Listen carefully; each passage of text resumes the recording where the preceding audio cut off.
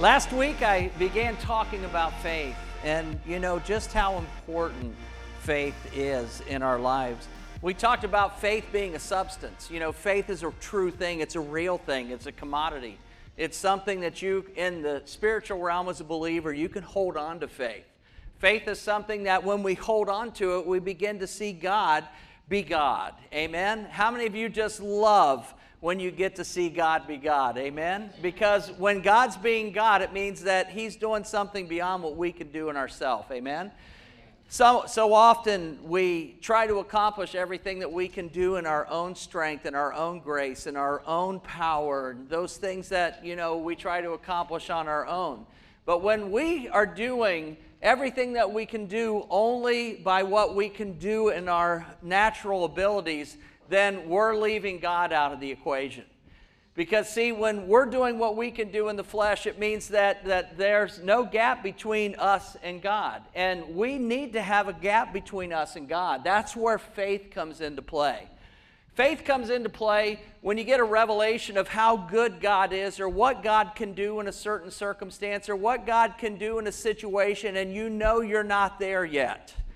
But you hold on to that manifestation when it comes into your life, and you realize that somewhere between the place you are and the thing that God is saying, you're not there yet. And this is what we call the faith gap. This is the gap that lies between us and the destiny that God has for us. And I'm just going to be honest with you, this is the devil's playground. He loves to play in that area where we have to believe in God by faith to accomplish what He said that we can do. But if you're not at a place where you're here and God's there, then you're walking by what you can only do in the flesh. And we are designed not to be people who walk by sight. We're supposed to be people that believe for the invisible things of God. That's what faith is. Faith is a biblical kingdom substance that opens the door for a believer to experience, listen, the most expensive and costly that God has to give.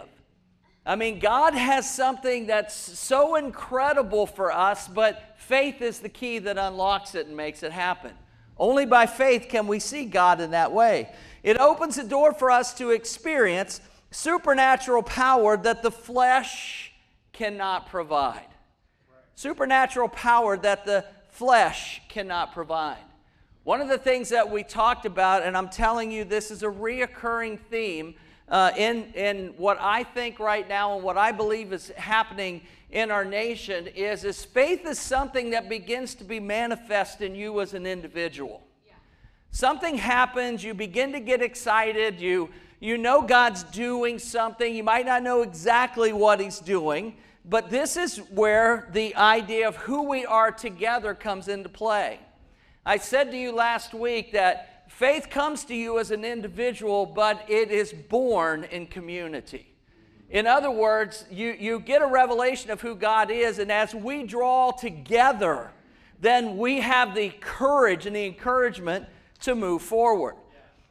The Bible tells us in Hebrews 10:23, it says, "Let us hold fast the confession of our hope, the confession of our hope." Faith is the substance of things what? Hoped for. Let us hold fast the confession of our hope without what? Wavering. We're going to talk about that today, later in my message. For He who promised is what? Faithful. Come on now, so let's say that together. He who promised is faithful. That's right. The promises of God are yes and amen. You can count on it. You can take it to the bank. That if God says that when you trust Him in X, Y, or Z situation, He will show up in the midst of that circumstance in your life. Let us hold fast the confession of our hope without wavering. For He who has promised is faithful. And let us consider one another in order to stir up love and good works. This is what we do together. We can consider each other together. And by love and these things, we stir up the good works, forsaking not the assembling of ourselves together, as in the manner of some, but exhorting one another, and so much the more as you see the day approaching. How many of y'all would agree with me that when you woke up today, that you were one day closer to Jesus coming back? Amen? Sometimes we lose that perspective, and it dampens the drive that we have to do the things that God has called us to do. By faith, Jesus came the first time, and by faith, He will come the second time. There's so many things that the Bible talks about of us making sure that we're ready for when He comes. We don't know when He's going to come, but that we need to be ready when He does. Amen? It's not a matter of if He's coming, it's a matter of when is He coming. We know He is coming again. And so that's what faith does. Faith brings us to the place to where we have to understand the things that God has spoken to us and have a belief that they can happen. But what is the reality of the way that man lives life? So often, man lives life in that place of wavering, as it says here in the Word. Turn with me, if you would, to Mark chapter 9. Let's begin here today. Mark chapter 9.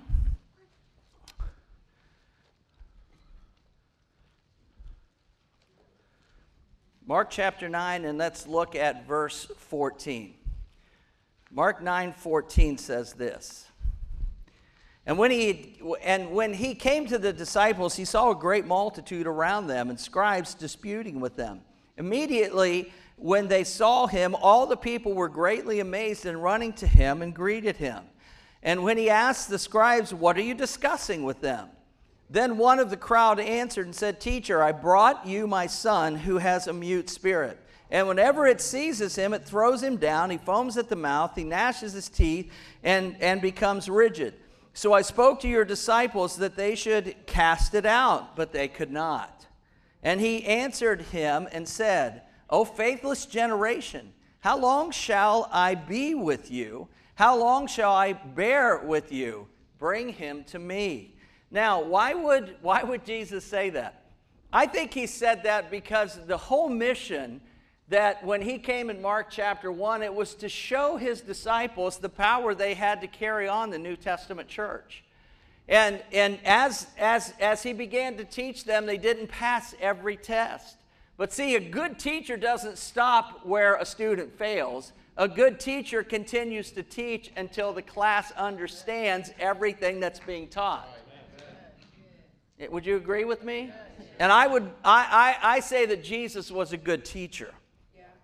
Then they brought him to him, and when he saw him, immediately the spirit convulsed him and fell on the ground and wallowed, foaming at the mouth. And so he asked his father, "How long has this been happening to him?" It's interesting. Jesus is having a conversation. This kid's flopping all over the place, and he's really not impressed with what the devil's doing. So it's like Megan's on the floor doing that, and Jesus goes up to Tammy and says, "Hey, Tammy, how long has Megan been doing that?" It's like, wow, that's crazy. And how long have you let her do that? How long has she been in that state? And and he said, "From childhood. And often he has thrown him both into the fire and in the water to destroy him. But if you can do anything, have compassion on us and help us." And here's what Jesus said. He said this to him: "If you can believe." Faith is all about, faith is the noun, belief is the verb. It's the action. It's not just enough to know what Jesus can do, but you have to activate it. If you can believe, all things are possible to him who believes. Somebody look at your neighbor and say, "This is going to be good news today. I just got a feeling." Hallelujah. If you can believe, all things are possible to him who believes. Now, here's the interesting part.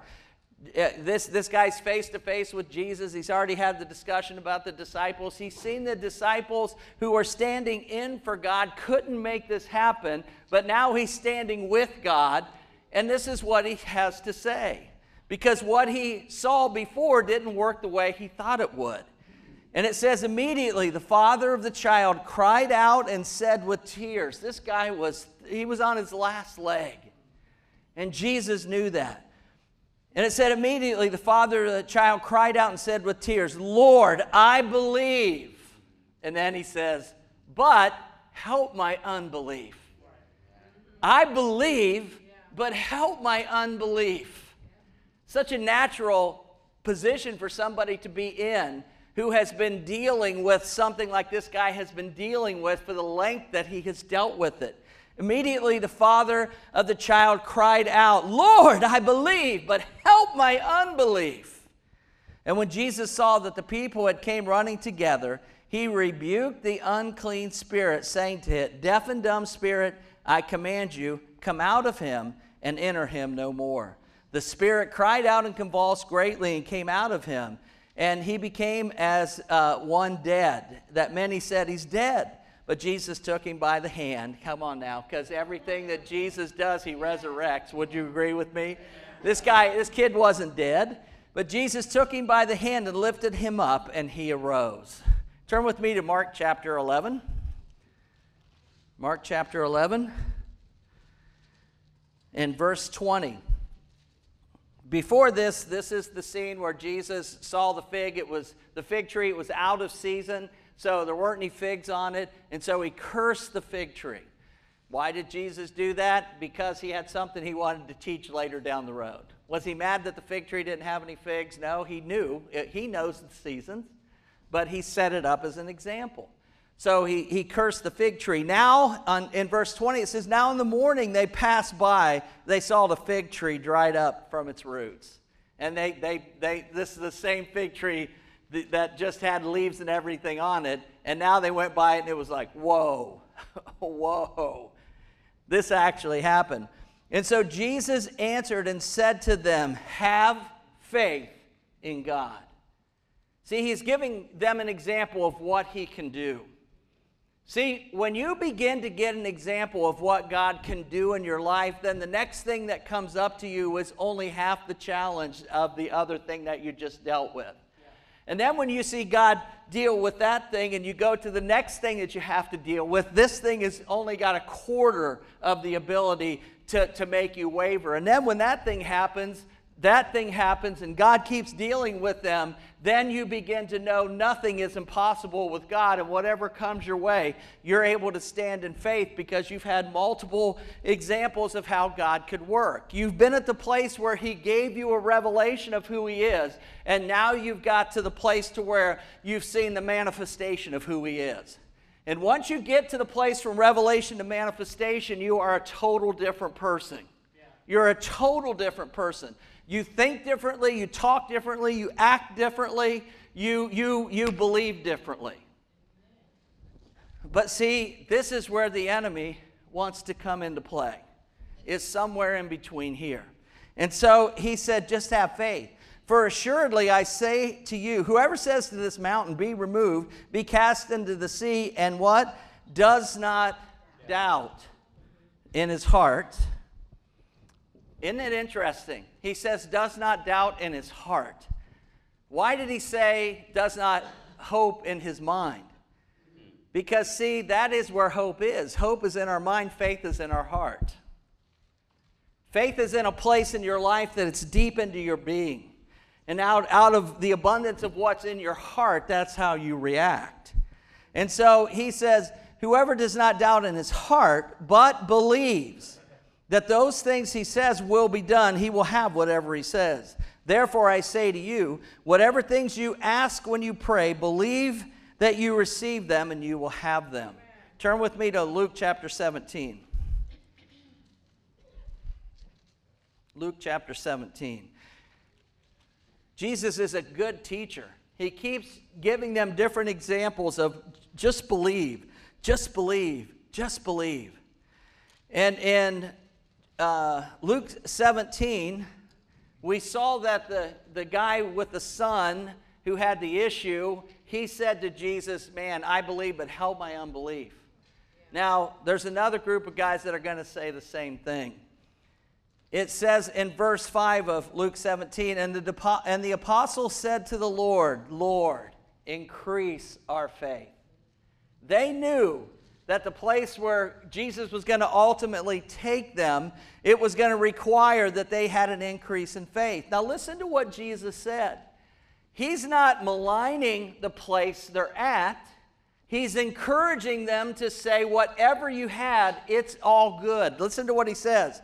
If you have the faith as a mustard seed. How many of y'all have seen this example 100 different times? A mustard seed you can hardly see it when it's on the tip of your finger. That's how little it is, but it grows into something big when you plant it into the earth. If you have faith as a mustard seed, you can say to this mulberry tree, be pulled up by the roots and be planted in the sea, and it would obey you. But the disciples said, Jesus, increase our faith. We see what's ahead for us. We know a little bit, and we know we're not there yet for what you need us to do. Well, how do we get to that place to where we have what it takes to get to where Jesus is taking us? Turn with me to Romans chapter 10. Romans chapter 10, starting in verse 14, says this. Do you know what? Faith comes by hearing, and hearing by the what? Why do you think we put so much scripture in every message? It's not just enough for you to listen to me talk. I only want to talk about what God has said. And you need to know what God has said, and then I'll try to help you understand it a little more. But the whole point of a message to me is what does God have to say? You know, this morning I was praying and I was getting ready to say, Lord, we only have 52 weeks out of the year to meet. Let's make this special. But guess what? We ain't got 52 weeks this year, did we? We had times when we couldn't meet together. So the idea of how special it is every Sunday morning to get the Word of God so that if we're here or not, you are equipped to do what God has called you to do. People around the world have been in situations where they did not have a group to meet with, but what they got while they met with those people is what carried them through the circumstance and situation they were in. Trust me, when Ben Mwima got arrested by the Ugandan Special Forces and he got thrown into the Idi Amin death camp, he wasn't in that 10 by 10 cell with 100 believers. He was in that cell with 99 other men who were going to die, and they just didn't know how they were going to die. But Ben had some kind of supernatural faith inside of him that brought him to the place to where he would even worship for 12 hours by not singing out loud, but mouthing the words of a song. See, God had planted something deep into his heart that when it came time to be in an undescribable situation, he was not out there just to survive on his own. He was ministering to the other 99 guys who had no faith like his to know that God was with them. And even if they were going to die, they could ask Jesus Christ to be in their heart, and they could live forever in a much better situation than that cell could have gave us. What an amazing testimony of a person who would go into an Idi Amin death camp would never come out. And they would taunt you and play with your mind and say things like, you know, they would say, we're going to let these 3 people out. They were the 3 people they killed yesterday. That kind of mental torment that people do in those god-awful situations of people that operate in socialism and communism that try to lord things over people to that degree. But one day, a general came in a giant man with a general's uniform and called out his name, his future wife's name, and the person that was with them when they were passing out the tracts when they got arrested. And the little guard that was beside him, when Ben and those guys came to the front and said, that's us, we're here. And the guy says, oh no, you can't let them out, this is a mistake. And the general said, open the door. You called their names, you're letting them out. And they had this discussion till finally the general just said, open the door and let them out. They opened the door, they let them out, and all 3 of them escaped death. A week or so later, the Tanzanian army came in and overthrew Idi Amin. And in this exact death camp, they shot everybody in that cell before they left the scene there. Do you think that general was an angel? Do you think that general didn't know what his assignment was? Do you think when Ben left the cell, he knew that God, by faith, he believed that God got him out? What then shall we call on him in whom they have not believed? And how shall they believe in him of whom they have not heard? And how shall they hear without a preacher? And how shall they preach unless they are sent? It is written, how beautiful are the feet of those who preach the gospel of peace, who bring glad tidings of good things. But they have not all obeyed the gospel. For Isaiah says, Lord, who has believed our report? And then verse 17 says, so then faith comes by hearing, and hearing by the word of God. That's how our faith comes. We have to continually inundate ourselves with the things of the word of God, and that's what builds our faith to the place that God wants it to be. But there's something in us, the disciples, and in this lesson today, there's things that challenge our faith so that we don't go to the place where God has called us to ultimately go. And when we don't do that, there's casualties of the gospel. When we're supposed to go from point A to point B and we never make it to point B, do you not think that there was a purpose to be where God had called you to be? And see, sometimes we lose the fervor for our intensity of the place that God's called us to go. And we have to understand something. How many of you understand that the enemy has a toolbox? That he's full of schemes to bring destruction to your personal life and the personal calling that you have. One of the things in his toolbox is unbelief. And unbelief is anchored in what is visible or reasonable apart from God. That's what unbelief is. It's anchored in those things. Let me read that again. Unbelief is anchored on what is visible or reasonable apart from God. It honors the natural realm as superior to the invisible or supernatural realm. That's why we've said for years here, we need to see the invisible and believe the impossible. Write this down, 2 Corinthians 4, 16 through 18. That's the scripture that verifies that which I just said there. 2 Corinthians 4, 16 and 18. God wants us to operate in a realm that's outside of who we are, but who He is. And so that's where the things that are manifest into our hearts come to play. Now, there's 4 times in the New Testament where Jesus challenges the faith that His own disciples had. Now, this is interesting because He's not talking to people outside of the kingdom, those who haven't said yes yet. He's talking to those who are walking with Him. And He's teaching them that these 4 areas must be met in your life if you're going to carry out the fullness of what the New Testament church was called to do and be. So turn with me, if you would, to Matthew chapter 6. Matthew chapter 6. And in verse 25, he says this, "Therefore I say to you, do not worry about your life, what you will eat or what you will drink, nor about your body, what you will put on. Is not life more than food and the body more than clothing?" Okay, then 26, "Look at the birds of the air, for they neither sow nor reap nor gather into barns, yet your heavenly Father feeds them. Are you not of more value than them?"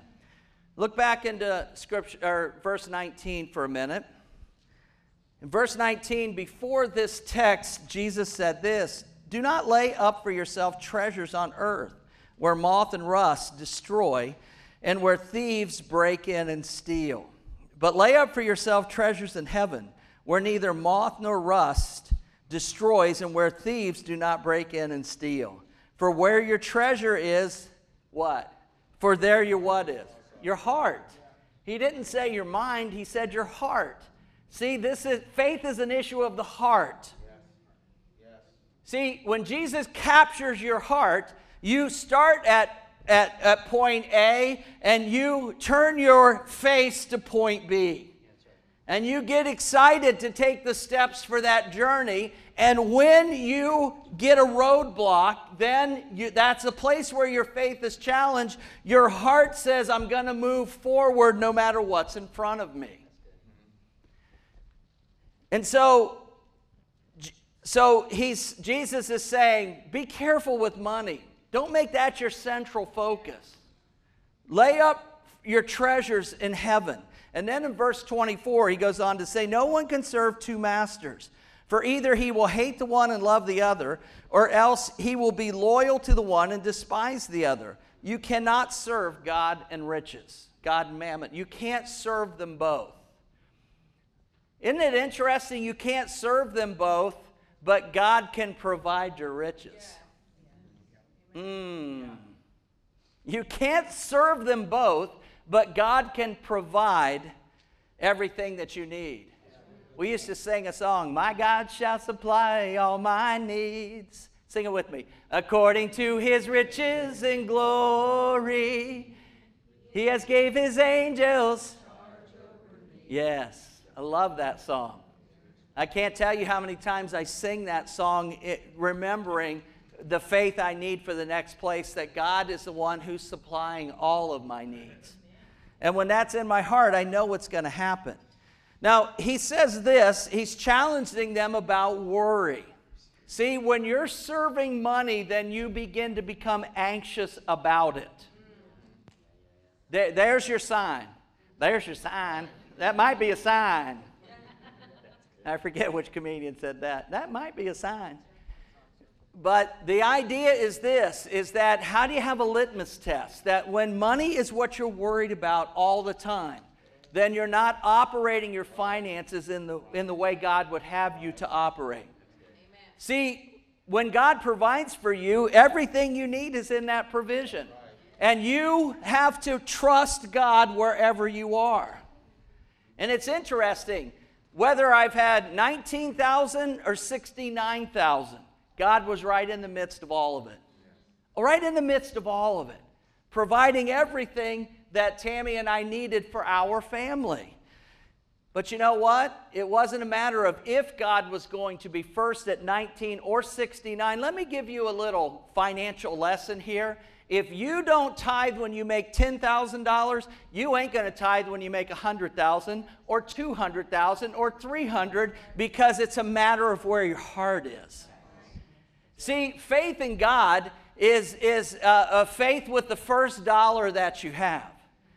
And it's interesting, when we gave our kids, I told you, allowances, we gave it in 10 dimes. And that first dime that always came out was to God. Girls, this is to God. Girls, this is to God. Girls, this is to God. If you'll do that for God, the rest of your life, He will supply everything that you need.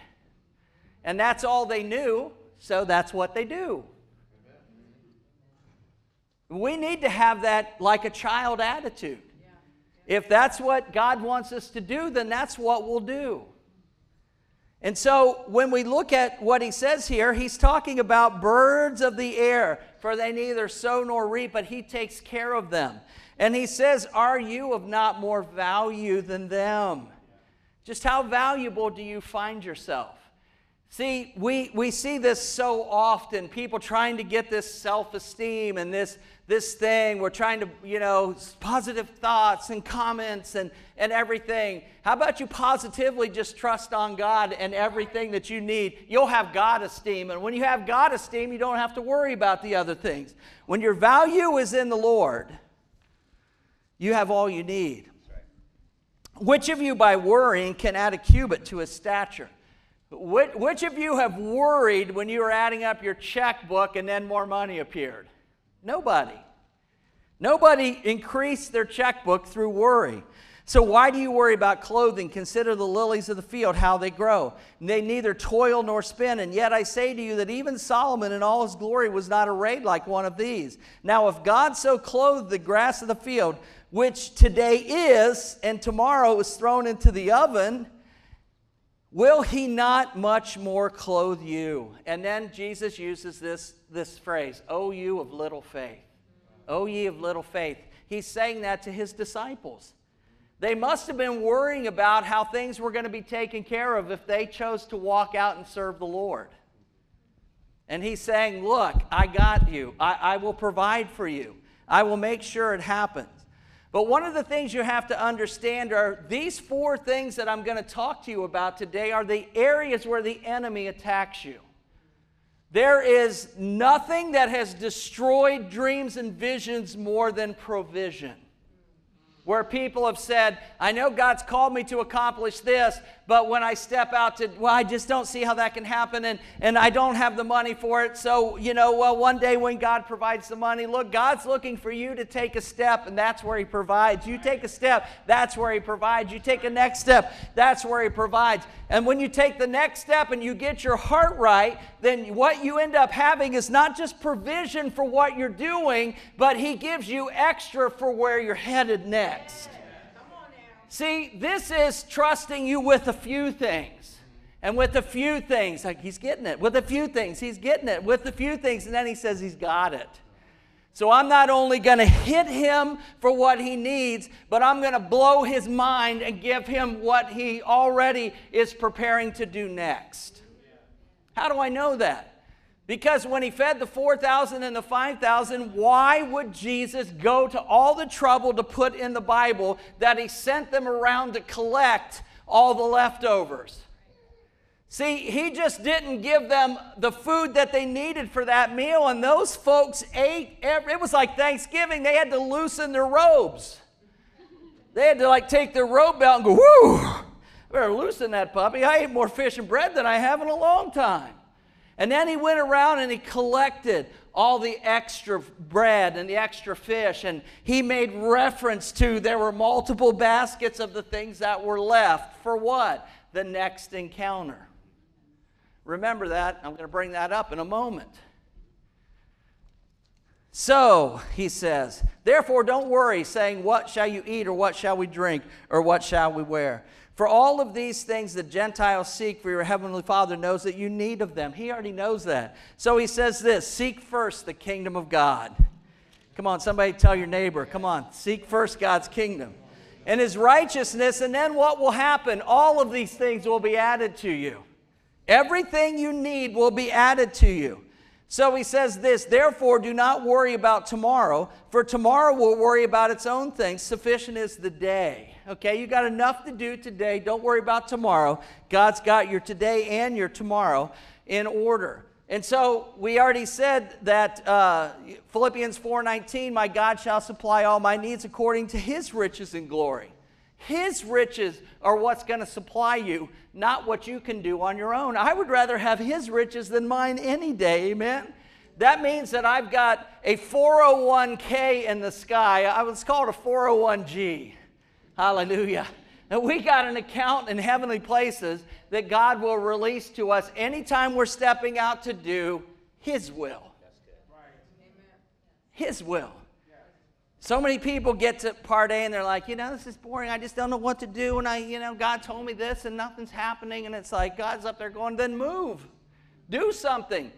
Make me show you how my promises are true.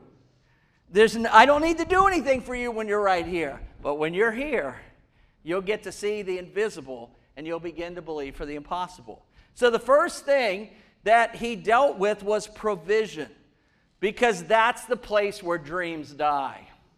How many of you have a dream of what God wants you to do right now, but there's a cost behind it, and so you've let that dream go off to the wayside?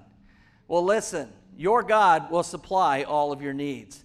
Turn with me to Matthew chapter 8. 4 things that God said to His disciples that are faith busters. Why do you have such small faith? And in verse 23 it says, and when He got into the boat, His disciples followed Him. I don't think there's any place in the New Testament where, and somebody will look this up and refute me, and that's good, and then I'll preach a message on that next.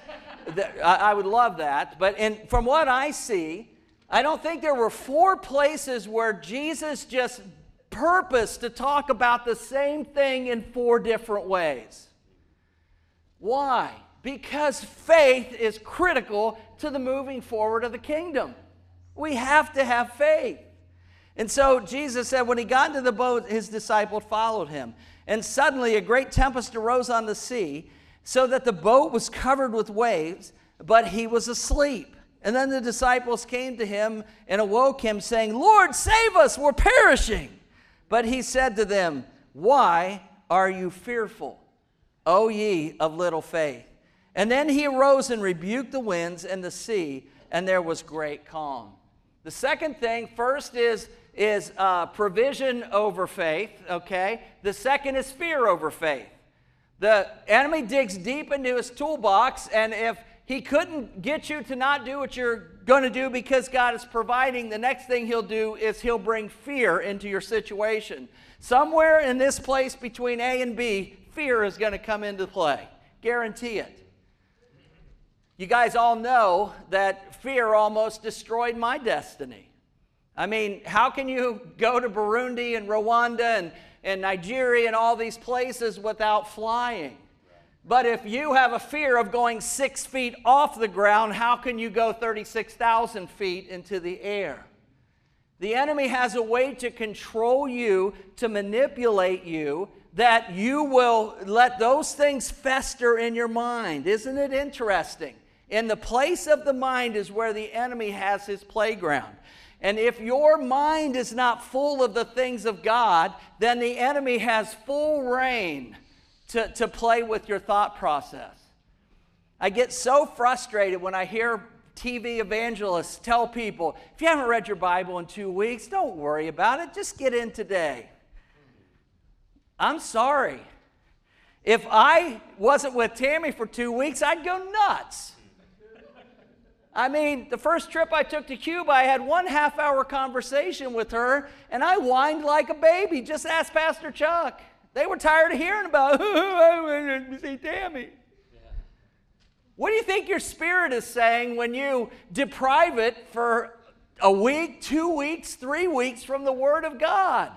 Your spirit's going, I need Jesus. I'm stuck in your flesh. Give me some Jesus. Please give me some Jesus. And so when it says, then he arose and he rebuked the winds and the wave, and there was great calm. And so what happened? See, this is what happens when you walk by faith. It says, so the men marveled, saying, who can this be that even the winds and the sea obeyed him? I want you to understand there's several things that people fear. One is people have a fear to build relationships. They have a fear to build relationships because they think they're not as good as the other person that they're going to relate to, so they don't want anybody to see what they're not because it might not be as much as the other person has. Listen, that's not God. God is the God of relationships. He's put you in that place because that person might be the person to help you gravitate to what God wants you to ultimately be. And you need to be around people that are much stronger in the faith than you, that have much more than you have. You want to gravitate to those types of people. But see, people fear building relationships because they don't think they're enough. Second thing is people are afraid to be real. They're afraid to be real because you're afraid that your bad stuff is worse than their bad stuff. Listen, we all got junk in our trunk, amen? We all got junk in our lives. I wish I could tell you that I was pristine and perfect and I floated in a Philip experience today. He transformed me from Carroll Eastern Road to here today, and Tammy and I didn't even have to drive. No, the Honda Pilot's out there, and we both struggled this morning getting up and getting ready because neither one of us slept well last night. And so, but here we are. Oh, in all of our glory. People are afraid of being real. Third thing is people are afraid to fail. So if I step out and do what God is calling me to do and I don't do it the right way and I fail, what are people going to say? Did you really hear God? No, see, that's what the enemy says. Yeah. See, that's what the enemy says. We'll talk about that in the next example, though. The other thing people are afraid of is they're afraid of the demonic. They're afraid that the enemy, if they have to get face-to-face with the enemy, that they'll be like the 7 sons of Sceva, and that they'll get spanked. Jesus, I know. Paul, I'm aware of. Who are you? And they're afraid. It's like, dude, I know who I am, so I'm not going to confront anything demonic. The other thing that people are afraid of is dying. They just have a great fear of death. Listen, death is the ultimate victory because Jesus has conquered death. Oh, death, where is your victory? Oh, hell, where is your sting? I pulled the stinger out of the enemy. So those who believe by faith were saved by faith. We're saved by what? Grace. That's right. And not by faith. It's His grace that brings us into this place of salvation. And so when I die, I'm going to get a better deal than what I have here anyway. Right? Would you? Oh, well, see, that's the problem. You don't know for sure. You need to know for sure where you're headed.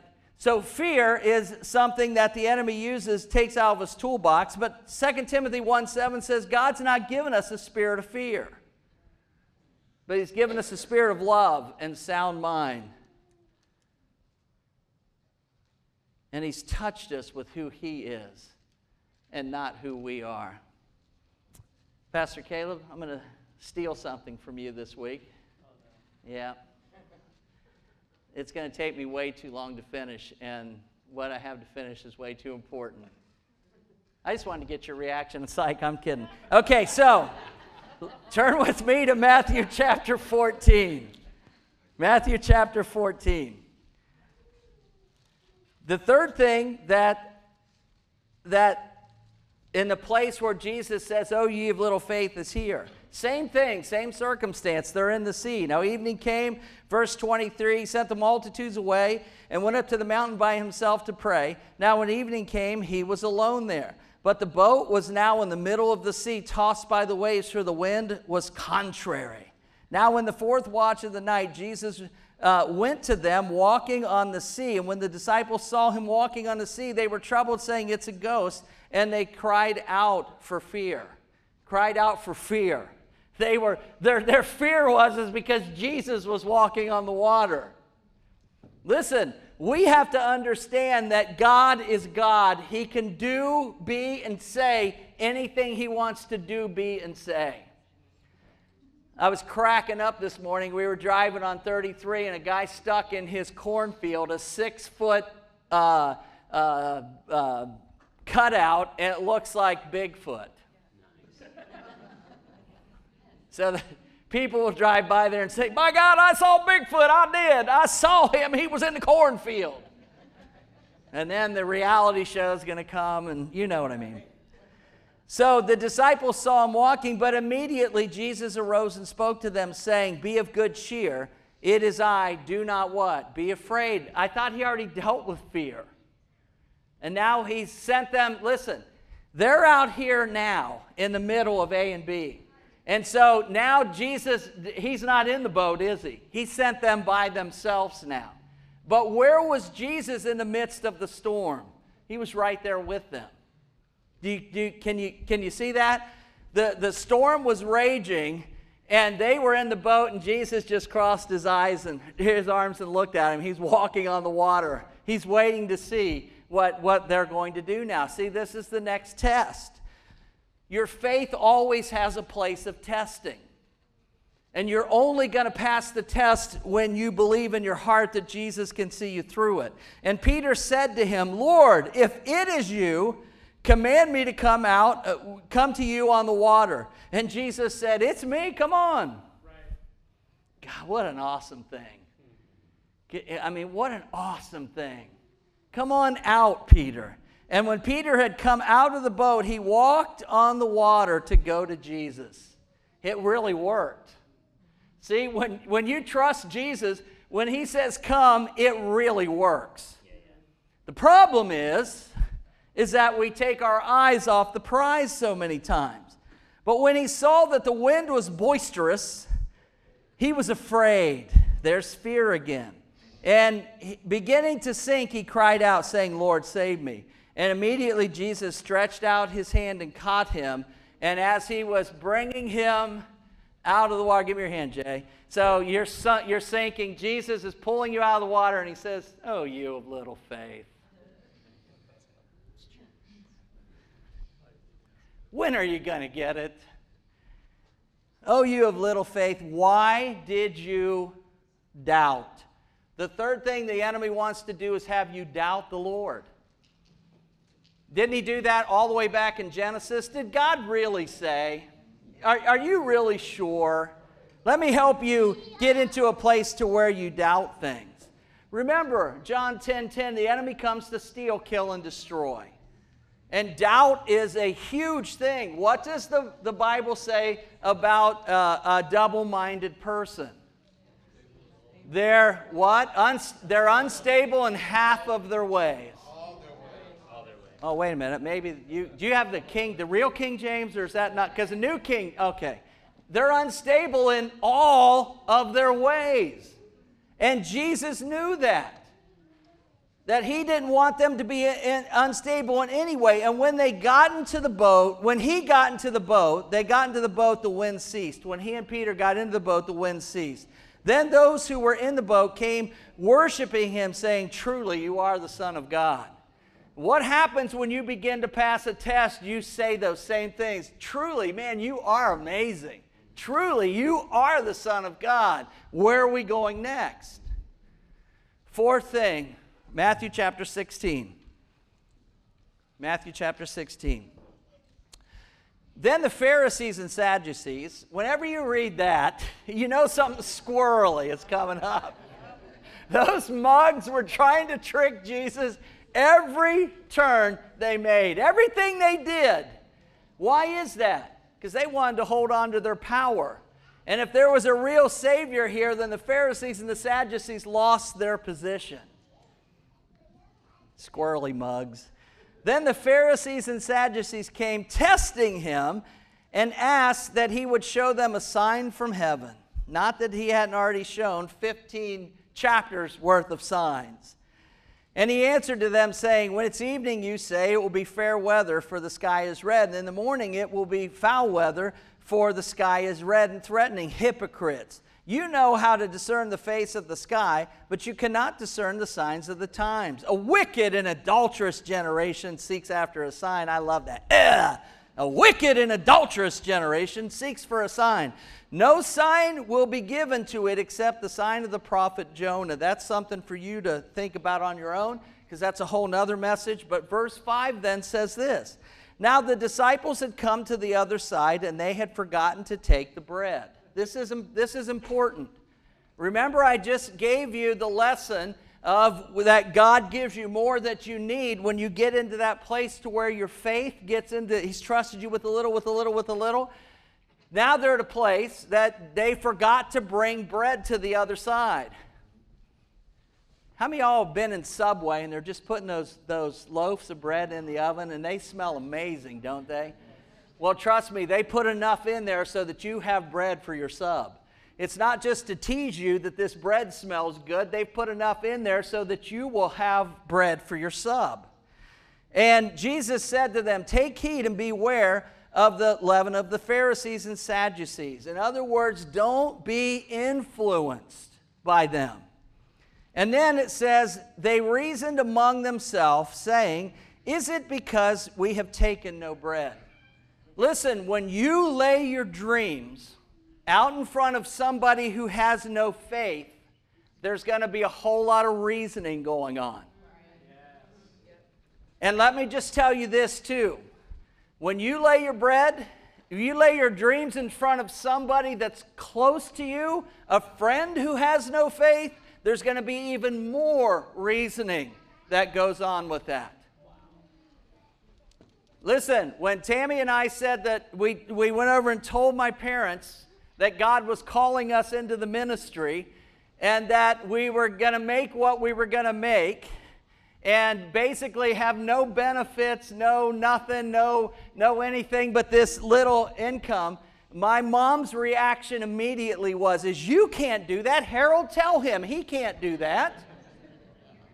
How are you going to live? How are you going to feed Tammy and the girls? How are you going to have insurance? What's going to happen when things come up? You need to stay at the place your dad and I stayed for 30 years and got nowhere, but you need to be there too."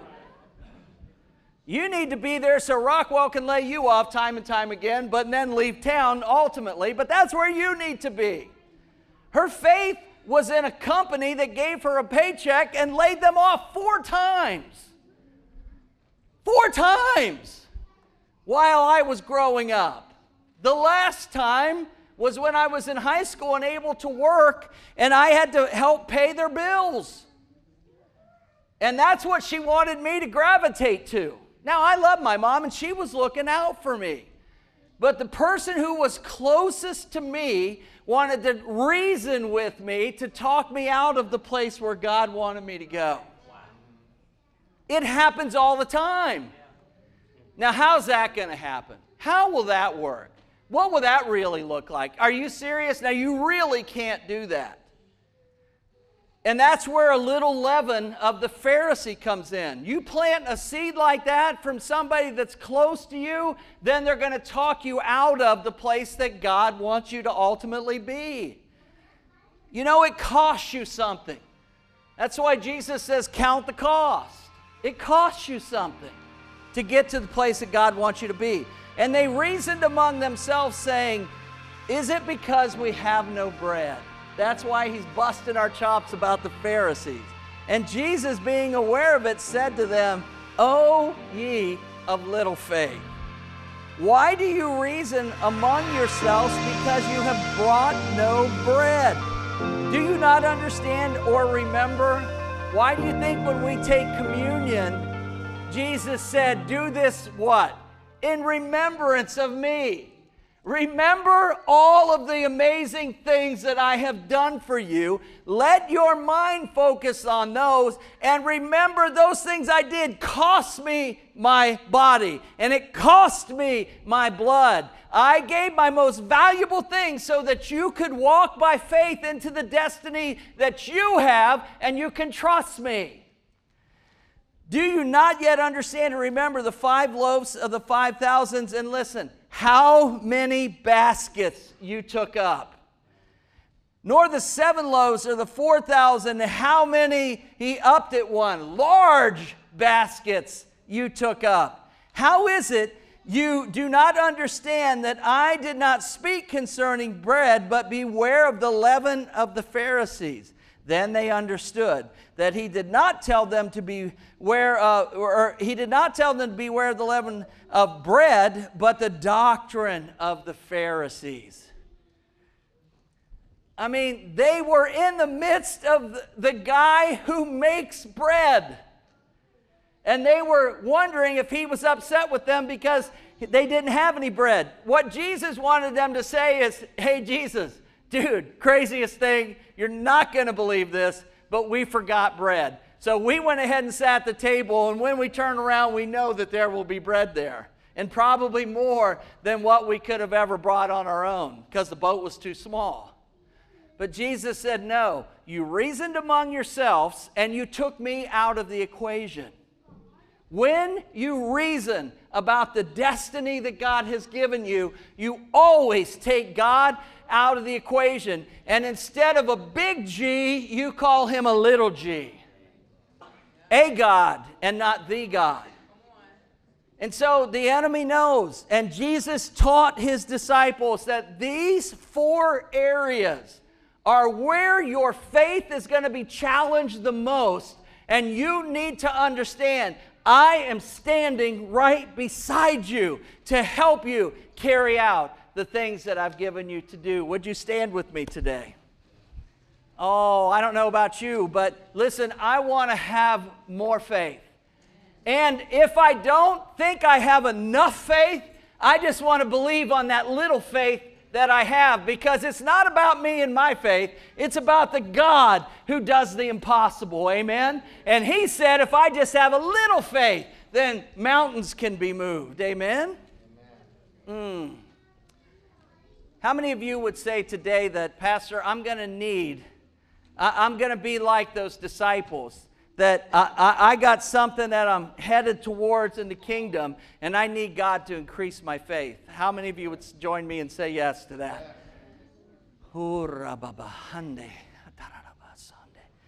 Father, you see our hands.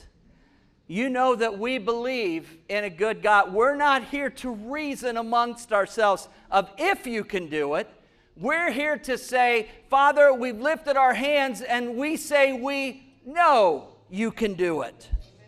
But Father, you've given us, it's amazing, Father, how many people in here feel like you've called them to do something special.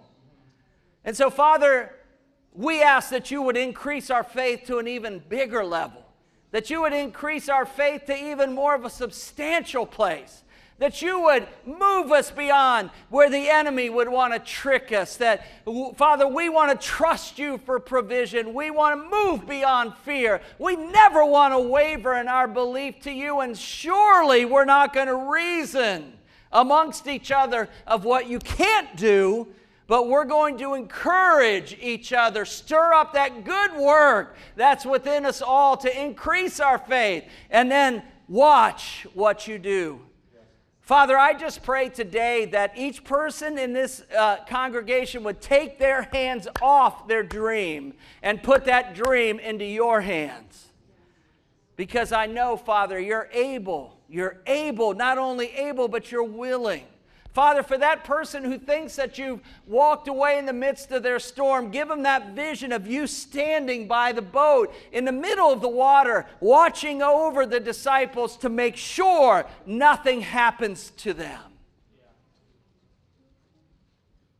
Give us eyes to see and ears to hear the good things of the Lord. And so, Father, today, let us not just sing about it. Let us walk it out.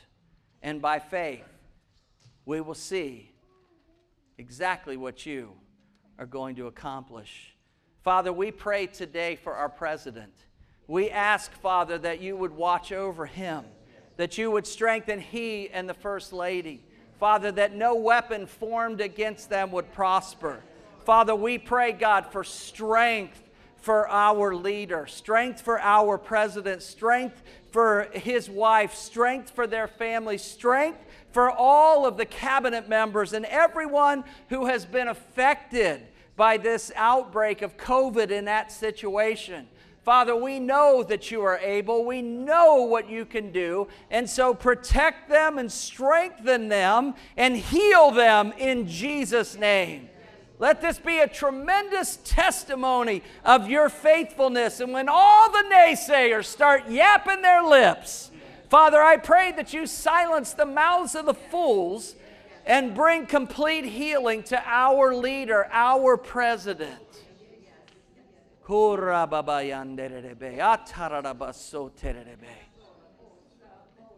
thank you for what you are doing in this nation. And Father, I'm excited to see the Romans 8:28 moment that is going to come out of this whole deal that everybody is reasoning about right now. Because God, you're bigger, way bigger than this. Way bigger than this. Father, I just lift up Rachel and the Coolidge family as they prepare their trek back to California, preparing for her husband to come home who's serving in the military. Watch over them, keep them. Father, let them not just be safe, but let all the logistics of everything that has to work out, let it happen. And Father, we just pray that the things that Rachel got to touch, see, and be a part of here, Father, will transfer to the place that she's going back to. And that, Father, that she could be a great warrior for the things of the Lord. Father, watch over all of us. Keep all of us.